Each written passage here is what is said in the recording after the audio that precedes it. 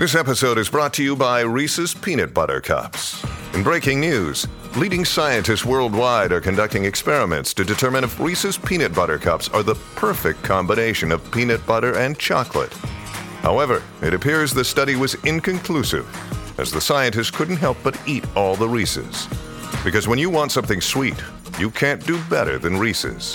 Find Reese's now at a store near you. Look, Bumble knows you're exhausted by dating. All the, must not take yourself too seriously, and 6'1" since that matters, and what do I even say other than, hey? Well, that's why they're introducing an all-new Bumble, with exciting features to make compatibility easier, starting the chat better, and dating safer. They've changed, so you don't have to. Download the new Bumble now.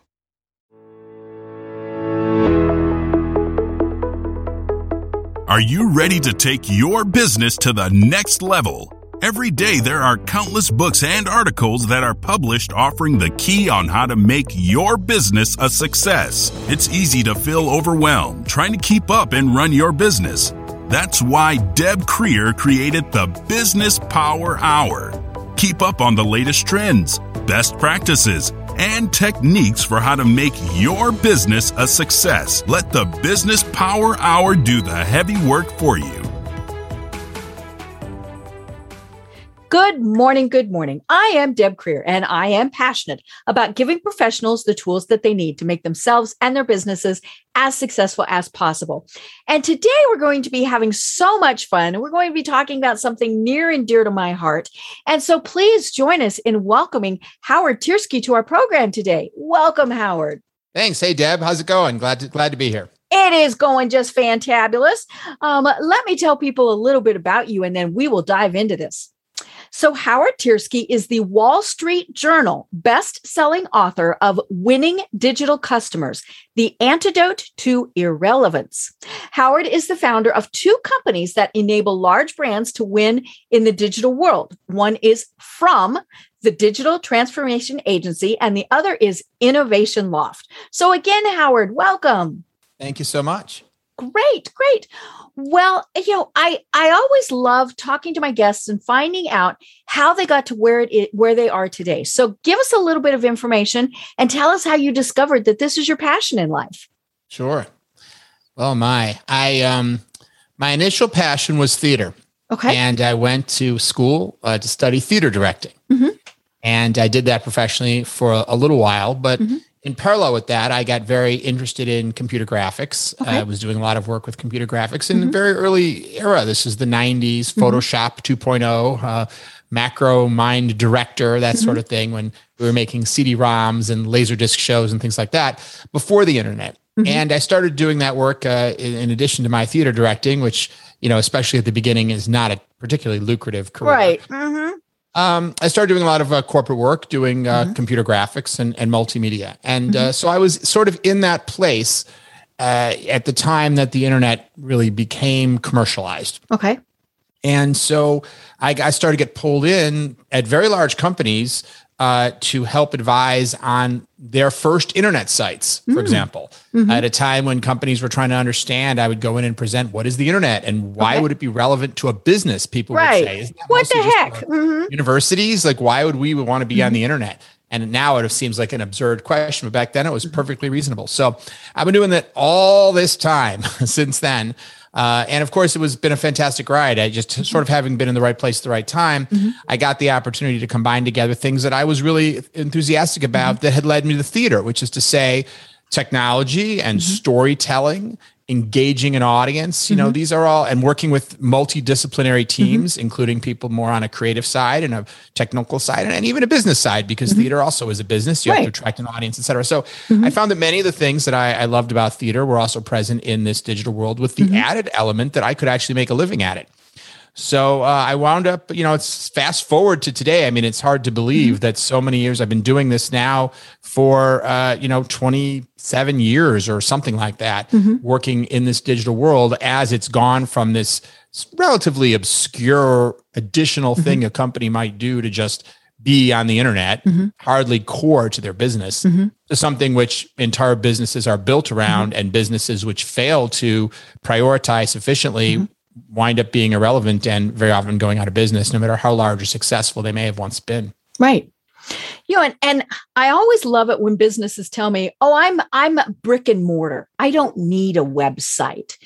How many times when we're getting ready to go to a brick and mortar place do we type them in? Even if it's just where the heck are they located? So if you don't have at least a basic presence, you are in serious trouble. Well, I think that there's no question that's true. And it probably goes beyond that, to be honest. I mean, look what happened during COVID. Right. If you weren't able to do online pickup in the store, if you're a restaurant, you weren't able to deliver. If you didn't have a digital connection to your customer, very often that meant you were out of business. And that's one of the reasons why COVID accelerated the sort of digital transformation of the world so much. Right. I think that today our customers have become digital. They're living that digitally centric lifestyle. And so, if you want to run a successful business, you have to be responsive to the needs of your customers. And let me give you an example of one example I love is what Taco Bell has been doing. You could argue that there's not a much more of a brick and mortar type business than quick service restaurants, right? I mean, nobody wants a digital taco, right? They want to come and they want to get their food, if you call it food, at a place like Taco Bell, but whatever. But what they've been doing is they've been adding a second drive-through lane to their restaurants. So they have the traditional drive-through lane where people are going to pull up and, decide what they want and order and pay and all that. And as you know, that can take a while. And then they have another drive-through lane, like depends on the restaurant. Sometimes the opposite side of the building or whatever, for people who've already placed an order digitally, already received a text that the order is ready. Of course, they've already paid for it. And all they have to do is go up and pick it up. And so those people can go through much more rapidly. So I think that's a good example of a business that hasn't moved away from being brick and mortar. They're not saying, we're going to deliver, they may have a delivery service, but it's not all about some completely digital experience, but they're recognizing that people living that digital lifestyle, they don't want to be, in line with the people who are sitting there asking about what's the difference between a tostada and a burrito. Right. And you're so right that COVID just leapfrogged us probably 10 years, definitely 5 in how we were doing business. Because, we started kind of moving that way with Uber delivers and some of the big stores like, Walmart and Kroger and all of those, we're kind of starting with you can order online type of thing. But of course, they prefer you to go in because you buy more that way. But they were just, kind of tinkering with it, all of those things. And then really overnight, it was, we can't go into those stores anymore. We can't go into those restaurants. And I think that is exactly what you're saying. That's why we saw so many small businesses struggle and unfortunately so many go out of business. Yeah. And now there are restaurants that are able to go back to full dining room service, of course, depending on the state and the laws and all that. And some of those are seeing that despite having significant number of diners, they're still getting huge amounts of online orders. And so we see restaurants whose business today is in some cases almost double what it was pre-COVID because they've opened themselves up to a whole new market that previously they really weren't focused on. In fact, I know of several restaurants that have bought adjacent facilities simply to expand their kitchens so that they could make enough food to satisfy not only their dining room customers, but all their Uber Eats and Grubhub and Seamless and all these types of requests. Right. And I think a big part is as consumers, we've decided we like that. We can either go pick it up or we can have it delivered. I tell people, I said, I like this world. I don't have to put shoes on. And it really is one of those things where we really have gotten used to it. We were traveling last week and we were in Savannah having a great time. And I mean, Savannah is known for its food, for its restaurants, all of those things. We had Uber meals 3 times. It was just, we'd had long days. You just want to go back to the hotel. You want to relax. And, that was what we did. And it was great to be able to do that.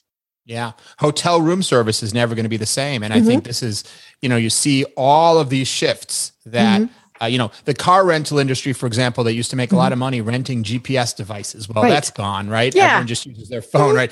So these sometimes, what's an opportunity for one business, maybe harming another. In the case of hospitality and hotels now, we see that the idea that you can have overpriced room service because people want the convenience. And even if they have to, how often I'm not paying $10 for a burger. I'll bet you that Uber Eats can get me that food faster than room service. And it's probably better. Let's be honest. Yeah. And listen, some hotels have fantastic room service, but they had a monopoly on being able to say, well, unless you want pizza or Chinese, if you want a decent meal in our hotel, you're going to have to order from our room service and pay whatever the premium is. And now all of a sudden, everyone's got everything opened up to them. So I absolutely think you see the winners and the losers in every one of these. That's what happens during times of transformation. But you're right. One concept that is often talked about in personal development is that when people do the same thing, when they change their behavior for 4 weeks or 6 weeks, you hear different durations. If you exercise, you force yourself to exercise every day for 6 weeks, you're going to keep doing it because now it's a habit. Right.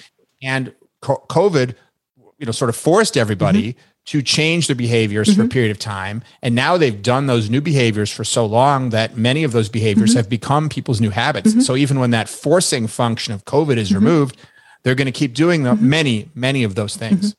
Right. Yeah. I was talking to somebody the other day who did had their groceries delivered. We still went shopping. I mean, you time it differently, all those various things, but he had said, no, we're not going in a store, going to have everything delivered. And he discovered exactly what I was saying before. He saves money by doing this because he's not doing the impulse purchases. And he said, I may never go in a grocery store again. And if you're somewhere where they can deliver within 4-ish hours, that's a big time saver. Yeah. I love how Instacart actually tells you how many hours you saved. Like, I guess they add up all the hours their shoppers spent. So I look on Instacart, and since I started using it at the beginning of COVID, it's like 183 hours of shopping that I've saved, So it's like, whoa, that's substantial. So aside from the impulse purchases, I value my time enough to say, hey, and it doesn't even add that much. I guess they jack up the prices a little bit, but I think it's well worth it. So, yeah. And of course, we see the same thing in the workplace now. I hear from so many people now that I've had the opportunity to work from home, I'm never going back. And part of this great resignation that we're experiencing, part of it is companies saying, okay, folks, time to come back to the office. Right. And then sorry. That's okay. If you're going to make me work in the office again, I'm just going to find another job. There's plenty of them out there. So we're seeing many changes in terms of many aspects of how we work, play, live, everything. Right. And so what it means is we have to develop those relationships differently with our customers. It's funny that we're having this discussion today because earlier this morning I was listening on the radio. I actually still listen to a radio and I get a real newspaper. But I'm showing my age, right?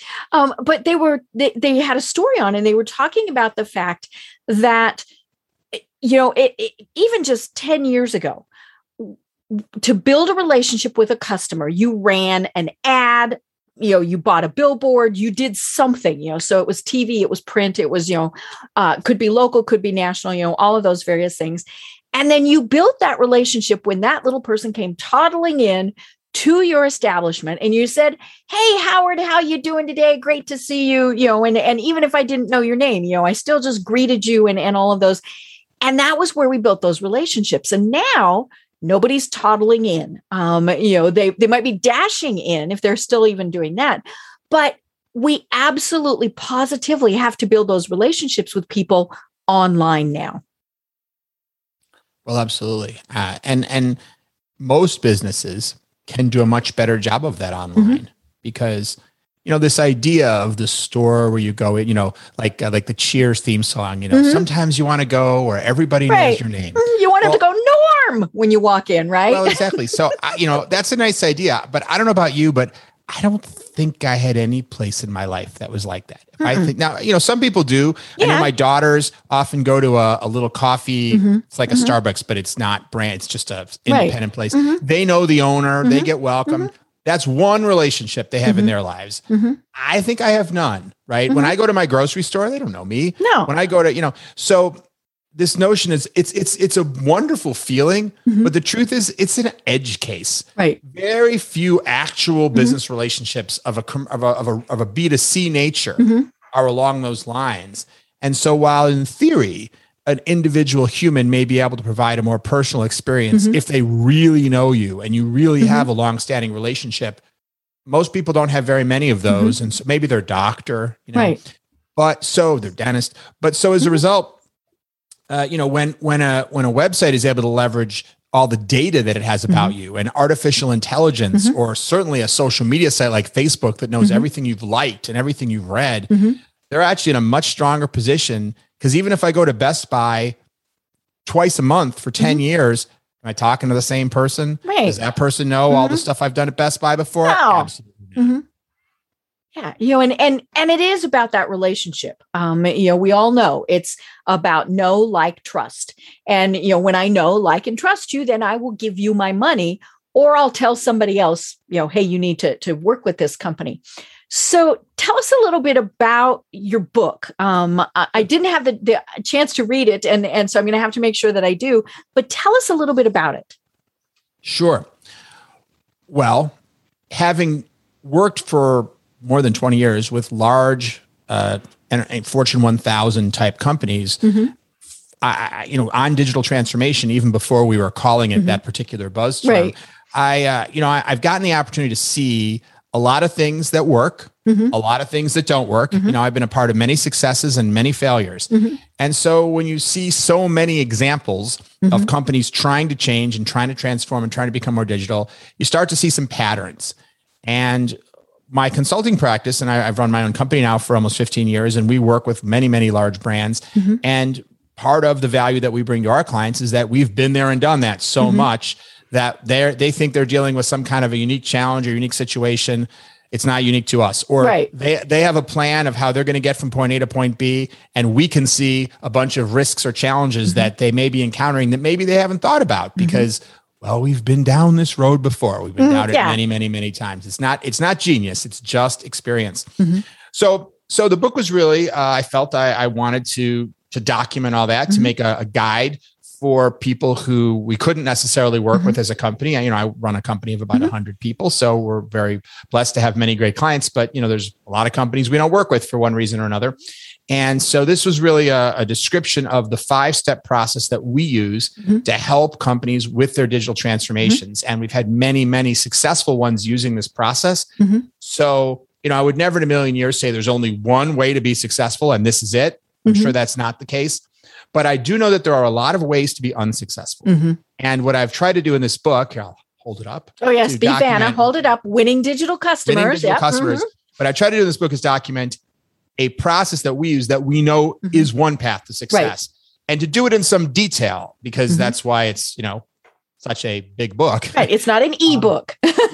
Well, you can get the Kindle version, of course, but it's not it's not like a little pamphlet, because we try to go through each of the key 5 stages of successful digital transformation and provide really detailed tools and examples. We give a lot of case studies. And again, we know the problems. If you're trying to go down this path, we know some of the problems that you may encounter, and we try to alert you to those problems in advance. Say, you might encounter this, you might encounter that. And here are some tactics to overcome those challenges and problems. And actually, in addition to this lengthy tome, it also comes with access to a password protected website that contains hours of supplemental videos, templates and tools and other things, because really our goal that someone can take this book and use it as their guidebook, their blueprint to a much more successful digital transformation. Right. And you mentioned that you've worked with big companies. This is for small companies too. Even if you're just the one person, type of business, in some ways it's easier because you have fewer products, you have, you're scaling everything down. I mean, when you're talking about a gigantic company, Walmart, is a great example. I mean, they have so many things that, it's clearly that's why they have teams that are dedicated just to doing things like this. But, if you just have a handful of products or services, you can do these same steps and be very successful too, because it's not just for the big guys. the steps work for anybody. That's absolutely true. And, my career has been working with large companies because they have more money, Right. And it's fun. Yeah. First of all, I wrote it from the perspective of the work we've done with large enterprises. However, I've heard from many people who've bought the book and said, I applied it to my kind of small and medium business and the practices work very well. So I know I've gotten that feedback, and I run what you could argue is a small, consulting firm relative to the large companies that I've worked with. So I think you're right. There are some things you need to adapt and such, but I agree that, 80 to 90% of this is equally applicable. And I totally agree with your point that it's actually easier when you're a small company. There's no question that's true. Sometimes I get the question, do small companies need to be thinking about digital transformation? And I'm like, well, absolutely. Yeah. Because you're targeting the same customers. So they have the same needs.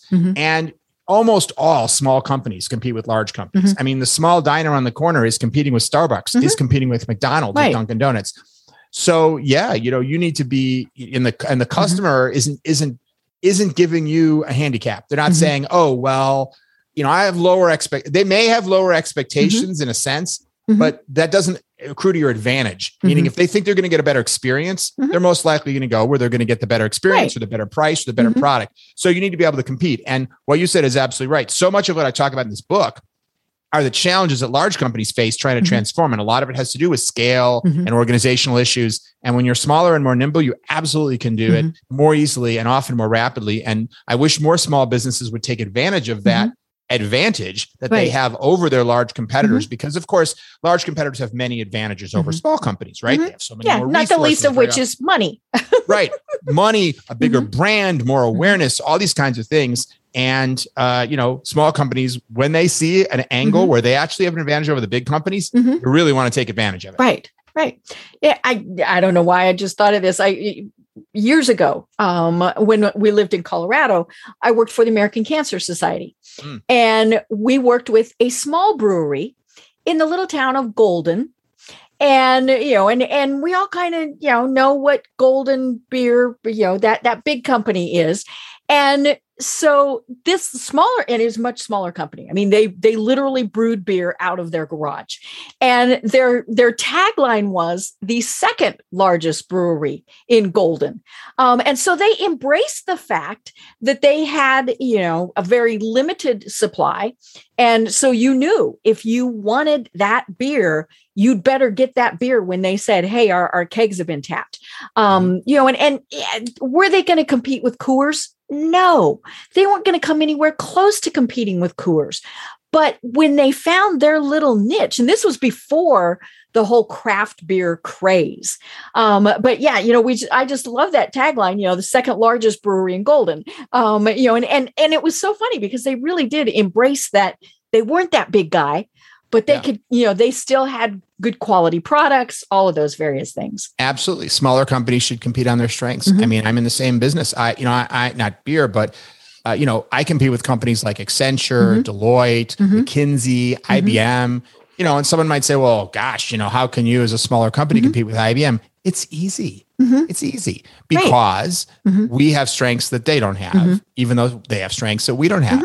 And does that mean every customer prefers us to IBM? No.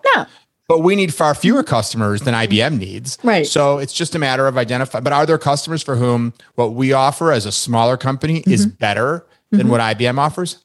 100%. Absolutely true. Right. Just like some people would vastly prefer a craft beer to a bottle of Coors that comes off of a production line. And you could see that same apply, whether it's a small bed and breakfast competing with Marriott or a small independent plumber competing with some giant conglomerate. You could see that in almost any industry. So I absolutely think that small companies should never feel in any way intimidated about having large competitors.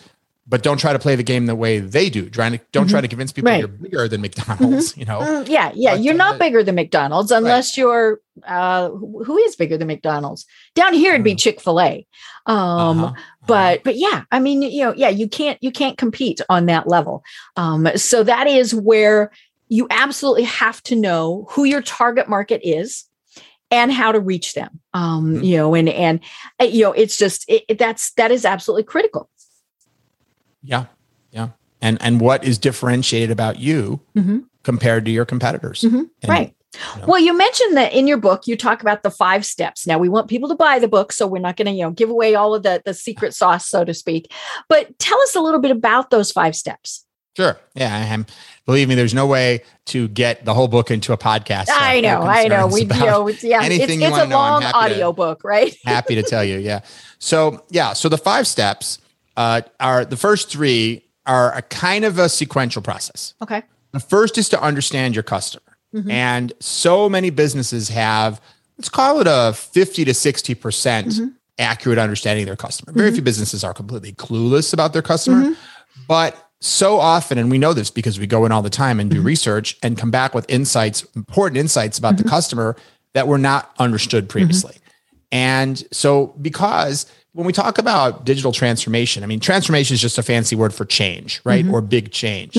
And the truth is that, you could have a business and you could change it in all kinds of ways that may or may not make your business better, right? You could make your business worse, or you could spend a bunch of money making changes that make it neither better nor worse, except that you've just spent a bunch of money. Yeah.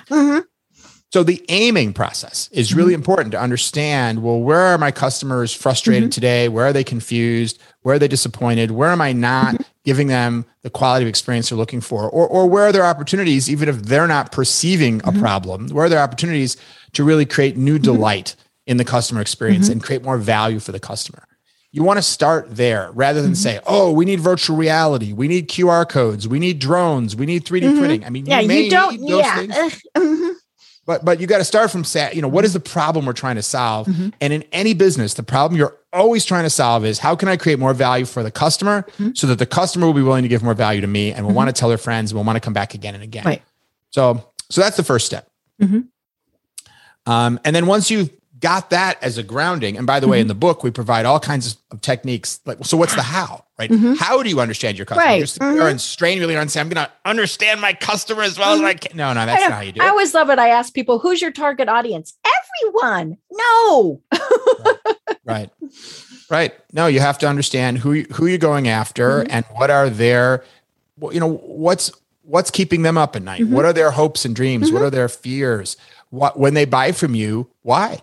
Why do they choose you over a competitor? Right. And when they choose not to buy from you, why not? Right. Or if they are your customer and then they leave, what is it that sent them away? And you don't want to speculate on those things. Because you're going to guess wrong. Quite likely. Yeah. Especially you don't want to speculate if there's another way. And there are many techniques, but you could put them all in one category called research. And some of those forms of research involve talking to customers directly or observing them. Some of them involve looking at data. Some of them involve talking to other people who spent time with your customers. Just as one example, so many companies have employees that spend all day, every day with customers, whether those are waitresses or call center people or store associates or security guards or what have you. And then you have people, somewhere at the home office trying to figure out the next generation of the product or the website. And very often those people spend very little time with the customer. Right. And never do those two meet up. Well, there's a huge missed opportunity if they don't, right? If you say, well, I have these people who spent, maybe they've been with you for 10 years and they spent 1,500 hours a year with customers. These people have spent, in that case, what did I just say? 15,000 hours with your customers. They've learned a thing or two, I guarantee. And so they've listened to the highs, the lows, the goods, the bads. Yeah. And they understand the whys. They get someone on the phone and in 2 minutes, they can tell whether this person's going to close or not. Well, based on what? What is the indication that they're giving? That data can be used to drive AI algorithms or just the design of websites or marketing or products or things like that. So that's the first step. And then once you have that as a foundation, the next step is to design the future. We call that mapping the journey. And so in the book, we talk a lot about techniques that are called customer journey mapping, which is really just trying to be as specific as possible about, okay, so what is supposed to happen to this customer? How do they find out about your business? There may be multiple paths, but what are those paths? How do they find out about it? What is their process of making a decision, of shopping, of evaluating, of picking, of deciding whether they want the more expensive one or the less expensive one, really understanding that. and going through each step of whatever the stages that you go through. Most businesses, there's 5, 6, 7 key stages. Of course, it's different for, say, repairing your toilet versus going on a cruise. The stages might be a little different, but you still got this sequential process usually of selecting and buying, and then you get some service or product is delivered to you, and you may have a renewal component. So, you want to first make sure you're clear on what's happening today.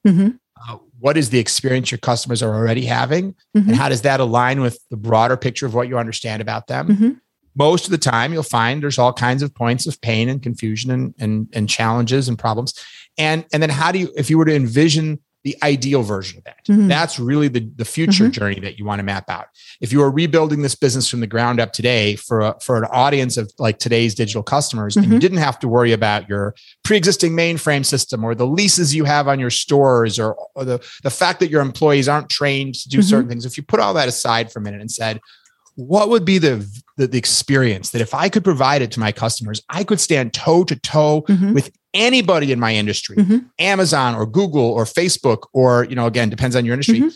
We would be able to be delivering an experience to the customer that would be completely competitive for today's customer. And that's that step of envisioning and mapping the future journey. And then the third of those sequential steps, and it sounds, obnoxiously straightforward, is to build it. Once you've created the vision for that journey, you're not going to build it all at once, but you need to break it down into pieces, into products and back-end infrastructure components and say, okay, we need a new chatbot. We need to upgrade our app. We need some new content management system for our website. We need personalization, whatever it is that in order to bring that journey to life. And it's usually a multi-year process. And you may never get 100% of the way there, because by the time you're 2/3 of the way there, the world may have changed again. Your future journey again. But you have that North Star that you're headed towards. And in the book, we talk a lot about principles of design thinking, which is a very effective, proven methodology for building individual products and web services and other things. So that's the third. And those are kind of like the three main sequential stages. And then in parallel to those two, we talk about the other two, one of which is to optimize the present. Because when you create that inspirational, aspirational vision of the future that's going to take possibly a few years to get to, you don't want to wait till then to be delivering value for your customers. So often when you do the kind of research I talked about before, you're able to also identify some problems that may be easy to solve. Some problems require a complete revamp of all your technology and retraining all your employees. But, some are about rewording a button or slightly changing the checkout flow of your shopping cart or something like that. So you want to be identifying those little problems. And often there are many of them, and just be like you're the cleaning crew. You want to polish this and tweak that and sand that down a little bit. And if you continuously do that, while you're moving towards your bigger, more aspirational vision, you get a good combination, because you get some immediate business impact while you're working towards something that's more transformational. And then the last of the 5 steps is to lead the change, which of course is not really last. You have to start with great leadership, but I talk about it last in the book because I figure it's easier to lay out first what's all the stuff that have to get done, and then kind of ask the question, what kind of leadership is it going to take to be able to get an organization to have enough creativity and vision and insight and determination and resources and resourcefulness to be able to actually envision and then execute on these types of journeys. And, there are a lot of great legacy brands that are really struggling with trying to transform right now. And there are other great legacy brands that have done an amazing job. So we know it can be done, but we know it's not easy. And the goal of these 5 steps, and it's not just the steps at the top level, because they may seem deceptively simple, but each of the steps is covered for 75 pages in the book, because very often the devil's in the details of how do you do this in a successful way. So that's a quick summary of those 5 steps in the book. Right. And you mentioned the legacy brands. The one of the worst things that rears up and bites people is the phrase, but this is the way we've always done it. And whether it's even having a website or doing, anything, I mean, that I think really was one of the biggest things that hit people with COVID. I had to laugh when they said, it's going to be 2 weeks, folks. I'm like, yeah, right. In what reality is this going to be 2 weeks? Now, 20-ish months into this, we're still kind of going, oi. But, I think it really was an example of so many people going, this too shall pass, but it was this too shall pass quickly. And I don't think anybody really stopped to think, and I don't care, if you're the mom and pop or the Amazons, the Walmarts, the whatever. I don't think anybody understood what really was going to happen. And it's, I always laugh now when we have people that say, I can't wait for it to get back to normal. Like, really? You think that we're going to go back to January of 2020 and everything's going to be hunky dory? No, things have now changed and will continue to change, whether it's the hybrid workforces or, how we order online, all of those things. And those companies that aren't embracing that really are going to be the ones that get left behind. Yeah. Well, there's no question that, you hear this phrase, the new normal, Mm-hmm. The truth is things are changing all the time and they've been changing. There's not really a normal. Right. It's very difficult to know, we businesses often lack. One of the reasons why businesses, I think, start to decline is that they lack the imagination or the curiosity to think about where are we going to be in 5 years?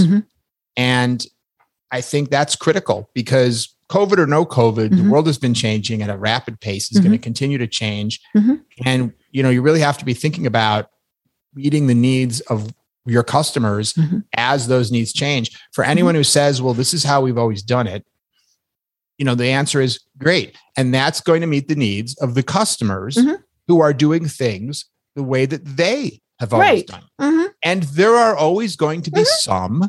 There are some people who still like to make their deposits by waiting in line with the teller at the bank. There are some people who will never order food from Uber because they like to, but what percentage? And if you're hitching your wagon to the people who aren't changing, you have a shrinking market, which is not a strategy for a long-term successful business. In fact, that's one of the reasons why I called my book Winning Digital Customers, the Antidote to Irrelevance. Because, where's Woolworths? Where's Kodak?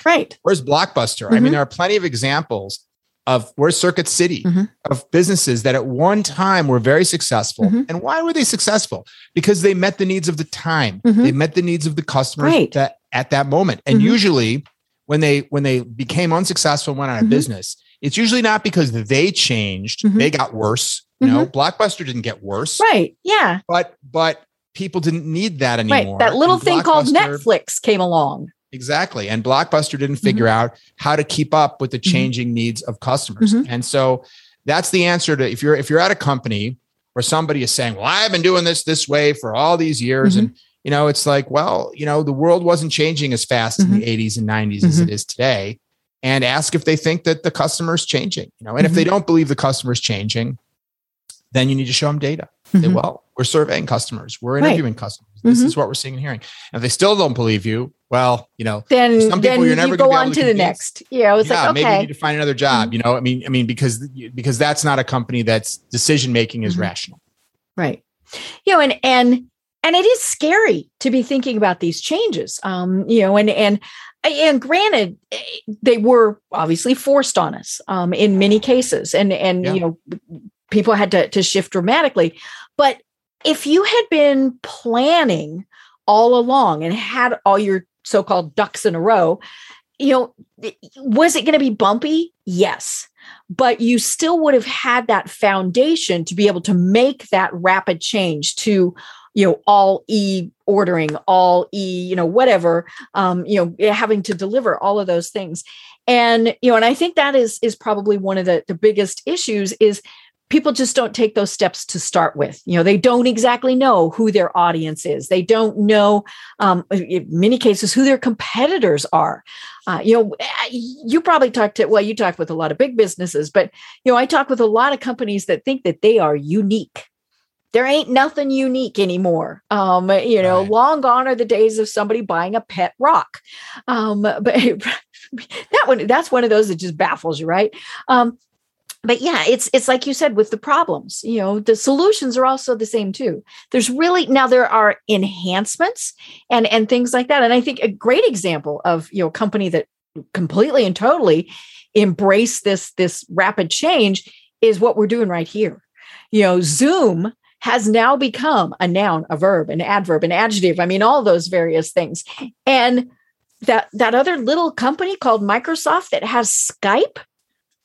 It's like, Skype, really? I don't even have it on my machine anymore. And, and it was just one of those, and I firmly believe that the big thing with Zoom was when they said, and this spoke to my little PR heart, when they said schools can use it for free. Ka-ching. Because they went, well, if my kids can use it, must be simple enough for me to use too. And then of course, Zoom has continued to rapidly evolve, and to because now they're trying to figure out how you do conferences with a hybrid mix and all sorts of things. And at some point, will they become irrelevant? Possibly, because some other thing might come along. But yeah, Zoom really was one of those great success stories of this whole thing. Yeah. And the future of Zoom will be based on its leadership and how well they steer their opportunities. I mean, AOL has become irrelevant. MySpace has become irrelevant, but look at Disney, as big and as important or more so than ever. Look at Nike, look at Harley Davidson. So, look at Starbucks, look at Domino's. So, we can find many examples of brands that have been navigated successfully through times of rapid change. And of course, plenty of examples of ships that got, that landed on the rocks during a storm or during difficult times. So Zoom has every opportunity to be successful in the future. And of course, they have fierce competitors, including Microsoft now with Teams. Right. And we'll see what happens. But, it's a race. Right. And it's always fun to watch when, say, the big guys try something. The various forays that Google tried to go up against Facebook. That was one of those that was always interesting, because you would have thought that just the name brand recognition that Google, and now I'm not even remembering what they had. It was Google Plus. Google Plus. Yes, that was it. And we all went, ooh, it's by Google. It lasted, and it was actually, if I remember right, their third attempt. And then they were smart enough to go, okay, we're not going to compete against Facebook. We're just going to give up. But Facebook also learned people aren't going to buy smartphones from us. Sometimes when you get out of your lane, that's where your problem comes in. Yeah. Well, Amazon learned that same lesson. Amazon tried to launch the Fire smartphone, and that also was unsuccessful. But, I don't know if it's really true that if you get out of your lane, people won't follow along. I think a lot has to do with the specifics because, of course, look at the success of Google and Amazon. Google's lane initially was search. Amazon's lane initially was books. Yeah. So much of their success came by getting out of their lane. So, I think that part of the path to success is being willing to accept failure and being willing to try a lot of things and know that sometimes you're going to get the recipe wrong. And then you have to just make a strategic decision when you want to try to reformulate it and keep shooting for that same goal, or when you want to say, you know what, maybe that goal isn't worth pursuing further right now. We're going to put it aside and we're going to focus on something else. Right. Now, one of the things that you talk about is customer love. And so tell us a little bit more about that, because it's not loyalty. It's something very different. So talk to us about customer love. Sure. Well, I think that the single most valuable asset that any business can have is the emotional connection that their customers have to the company, the brand, the products. If you look around at brands that are some of the most lucrative in the world, like Apple, for example, very easy example. And we all know that Apple's customers are passionate. Likewise, some of the brands I mentioned earlier, Disney or Harley Davidson, many of these most successful brands with the highest, not only the largest companies, but the companies with the highest profit margins, with the highest multiples in terms of their stock performance, are companies where customers, they're not just doing transactions. They're not just patronizing the company. They believe in the company and they connect their identity with that company in a certain sense. They have an emotional connection. And so we're always in search of trying to figure out whether you're an insurance company or an accounting firm or a company that puts satellites in the air or whatever. How do we create that kind of emotional connection with customers? And, some people, and we have a formula for that in the book, because one of the things we've tried to do over the years, and I sometimes feel bad because it sounds a little bit unromantic, but what we've tried to do is sort of reverse engineer that love, figure out, well, what can a business really do to inspire it? But sometimes people do say, well, isn't that the same as loyalty? And, it's in the English language, we have sometimes words and they mean different things. the kind of love that I'm talking about is not the same as the love that I have towards my wife or my children. It's the love that we have when someone says, I love Starbucks, right? So we use the word love in different ways. And the word loyalty, can be used to imply a strong emotional connection, like the loyalty in Saving Private Ryan of the soldiers that won't leave a man on the battlefield. But in business today, when we talk about the idea of loyalty, that's not what we mean. When we talk about loyalty in business, we don't mean emotion. We mean a behavior. And that behavior is repeat transactions. In business parlance today, if we say a customer is loyal, what we mean is they shop with us. However, it depends on the industry, right? Some industries you're loyal if you come once. If I buy a Ford once every 2 years, I'm extremely loyal. Right. If I go to Starbucks once every 2 years, I'm not, right? My Starbucks loyal customers might go 3 times a week. So it depends on the industry, but that measure of how often I come is typically what we mean by loyalty. And that's fine. Measuring how often your customers come is important. And we certainly want customers to come back again and again and again. Right. But customers come back for many reasons. I go to the same gas station most of the time, not because I have any emotional connection to that gas station. It's convenient. Right. It happens to be on my route. So, if another gas station came up that was a little closer, a little more convenient, I might go there. But if someone is an Apple person, they have their Apple, their Mac computer and their iPhone. If a Microsoft store opens up that's 5 minutes closer than the Apple store, are they going to switch to Microsoft? I mean, no way, no way, because they're committed. So it's just a different thing, is all. And so then in the book we talk about, so how do you inspire the love of your customers? And we have a 3-level model. It's conceptually pretty straightforward to understand. It's more difficult to execute. The first level is to consistently meet their needs. Very consistently meet the needs of your customers. Now, that is not enough to win their love. But if you fail to do that, then nothing else is really going to get you there. And of course, as we talked about earlier, in order to really successfully, consistently meet your customers' needs, you do need to know what they are. Or just be super lucky. But let's just assume. Sometimes that really does happen, but most of the time, nah. It can. People can follow the totally wrong. I mean, it's possible to get totally lost in the woods and just stumble across buried treasure, right? I mean, it could happen, but this is probably not the strategy that you want to use at your company to try to drive success, right? So, so that's the first step, is to consistently meet their needs. The second is to occasionally, periodically, do something extra that delights the customer, goes beyond just meeting their needs. And the third is to stand for something that aligns with their values, something they believe in. And so that's the 3 things to do. And, sometimes when we describe this to companies that want to use it, they're like, well, why? Like, I mean, I can see why some of these things are important, but like, especially, why do we have to stand for something? Because the truth is that many companies really don't stand for anything at all. Right. Not really. Average is okay. Right. And if you ask them, why does your company exist? They'd say, generate shareholder return. Right. Because I want to make money. Yeah. And that's fine. Businesses like that can be successful, but they won't win their customers' love. Right. And therefore they won't be the most successful businesses. And so, if you have a dry cleaners that just says, yeah, we're dry cleaners, we opened on this corner, people need their clothes cleaned, they come, and that's fine. But if you have another dry cleaners that's passionate about making sure that you look your very best, and every time you walk in there, you can just feel that their lives are committed to your appearance, that's going to be a company that's, if they're also meeting your needs and occasionally delighting you, much better set up to inspire your long-term love and loyalty. So, the other point I guess I'd make about it is, when we look at these 3 tiers and when we studied this to understand, well, why is it that these 3 things, meeting the customer's need, occasionally delighting, and standing for something, inspire that feeling of whatever you want to call it, but I call it love, customer love. And the answer turns out like this.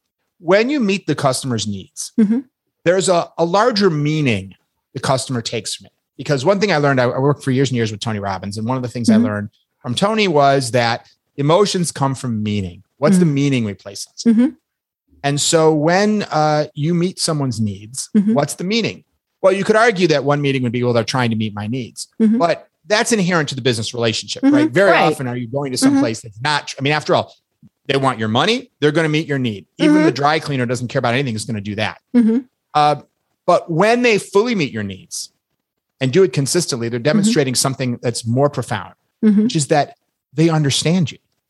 As I mentioned earlier, you can't really fully meet someone's needs. You might meet some of their needs if you don't understand them. But if you fully meet their needs, you understand them. And it's a wonderful feeling to feel understood. Many of us walk around all day feeling misunderstood. Right. And then when they do something beyond, when they do something that they don't have to do to get your money, something extra to delight you.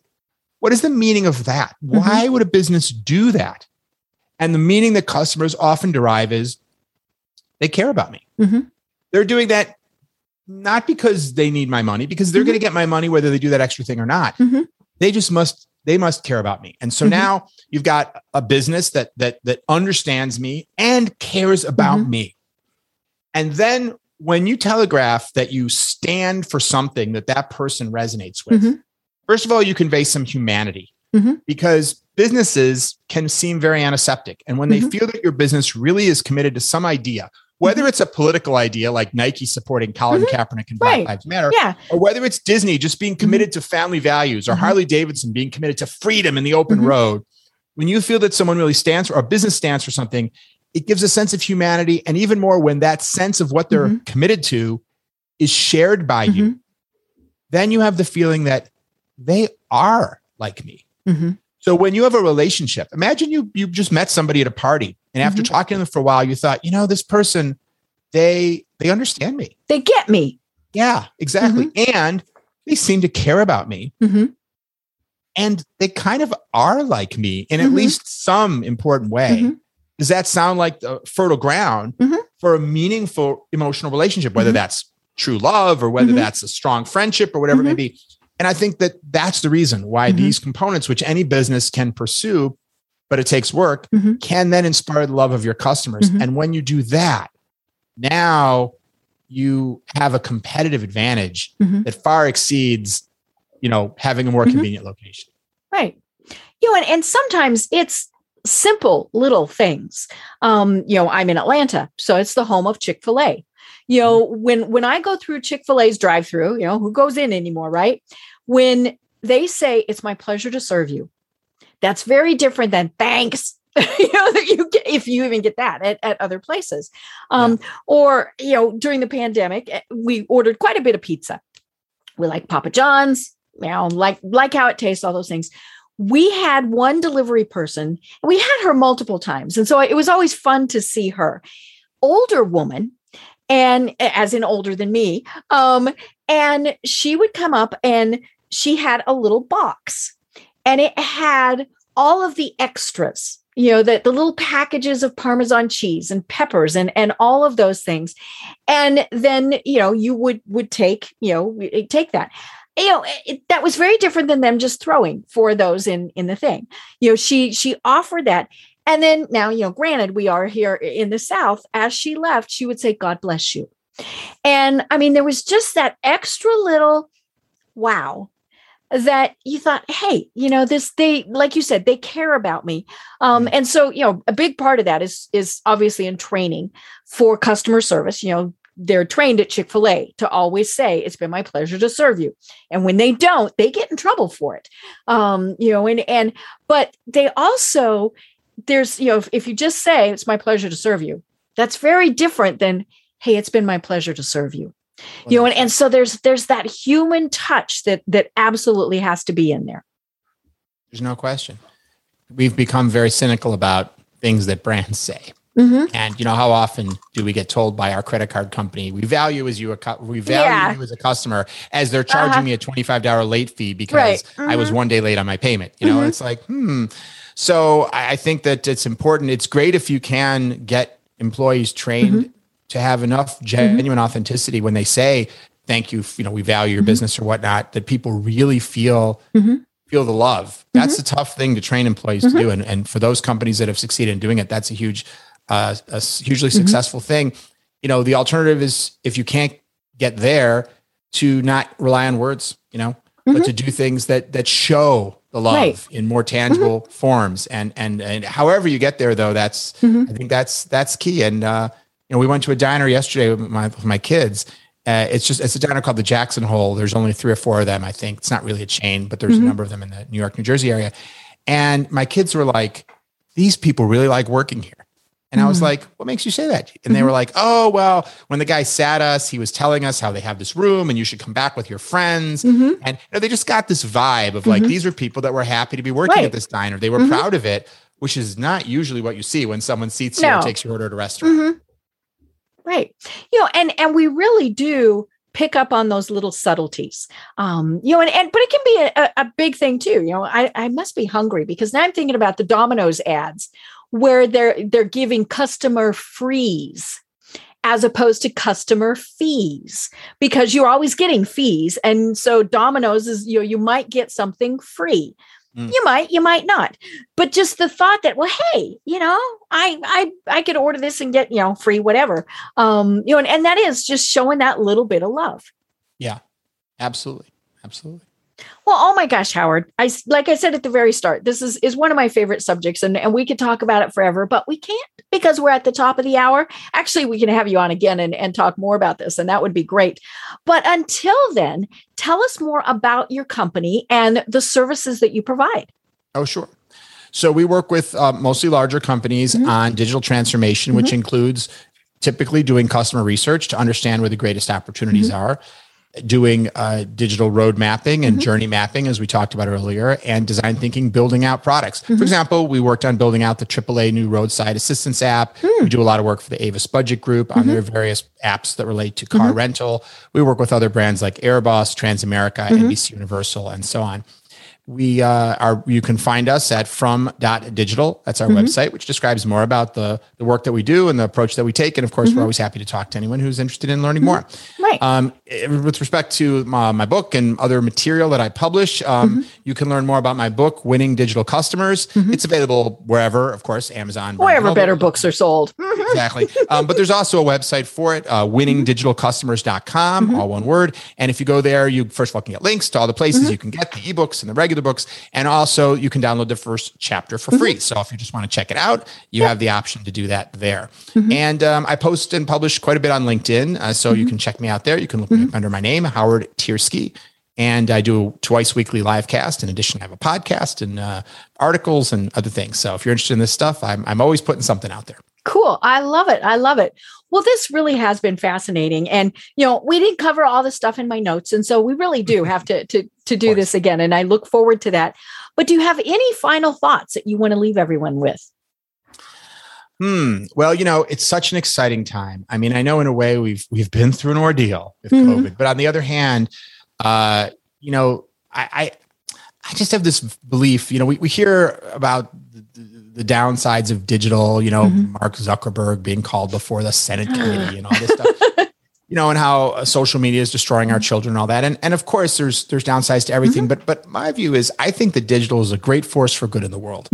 And I think we saw that during COVID. And I think it connects people. It enables people to pursue their passions in new ways, to create businesses so much more easily. And that's just not just about making money, but that's the spiritual endeavor of people figuring out how they can create value in the world. So I think I feel very privileged to live at this time. And I think that it's only accelerating. So I view the next decade with tremendous hope and optimism. So happy to be coming out of this sort of darker period with COVID. And, I would encourage everyone to not feel in any way limited by where you can go with your businesses, because, maybe there was a time when if you were a smaller business and you were dealing with giant enterprise clients, giant enterprise competitors, how could you ever compete? But now today with eBay and Etsy and Amazon Marketplace and Facebook and TikTok and all these ways to market yourself and, getting a cheap MailChimp account. And I mean, there's just so much you can do. Publish your own book on Amazon. I mean, there's so many avenues that are available. Opportunity is so great. So, I'm always encouraging everyone to make sure they see how much digital has opened opportunities for all of us in the world. And I hope everyone takes full advantage. Great. I love it. I love it. Well, I have been having an absolutely fascinating conversation with Howard Tiersky. He is the author of Winning Digital Customers, The Antidote to Irrelevance. So be sure and check that out. I am Deb Creer, and everyone have a great day. Tune in for our next program for even more trends, best practices, and techniques for how to make your business a success. The Business Power Hour, hosted by Deb Creer, is proud to be part of the C-Suite Network. This podcast is a part of the C-Suite Radio Network. For more top business podcasts, visit c-suiteradio.com.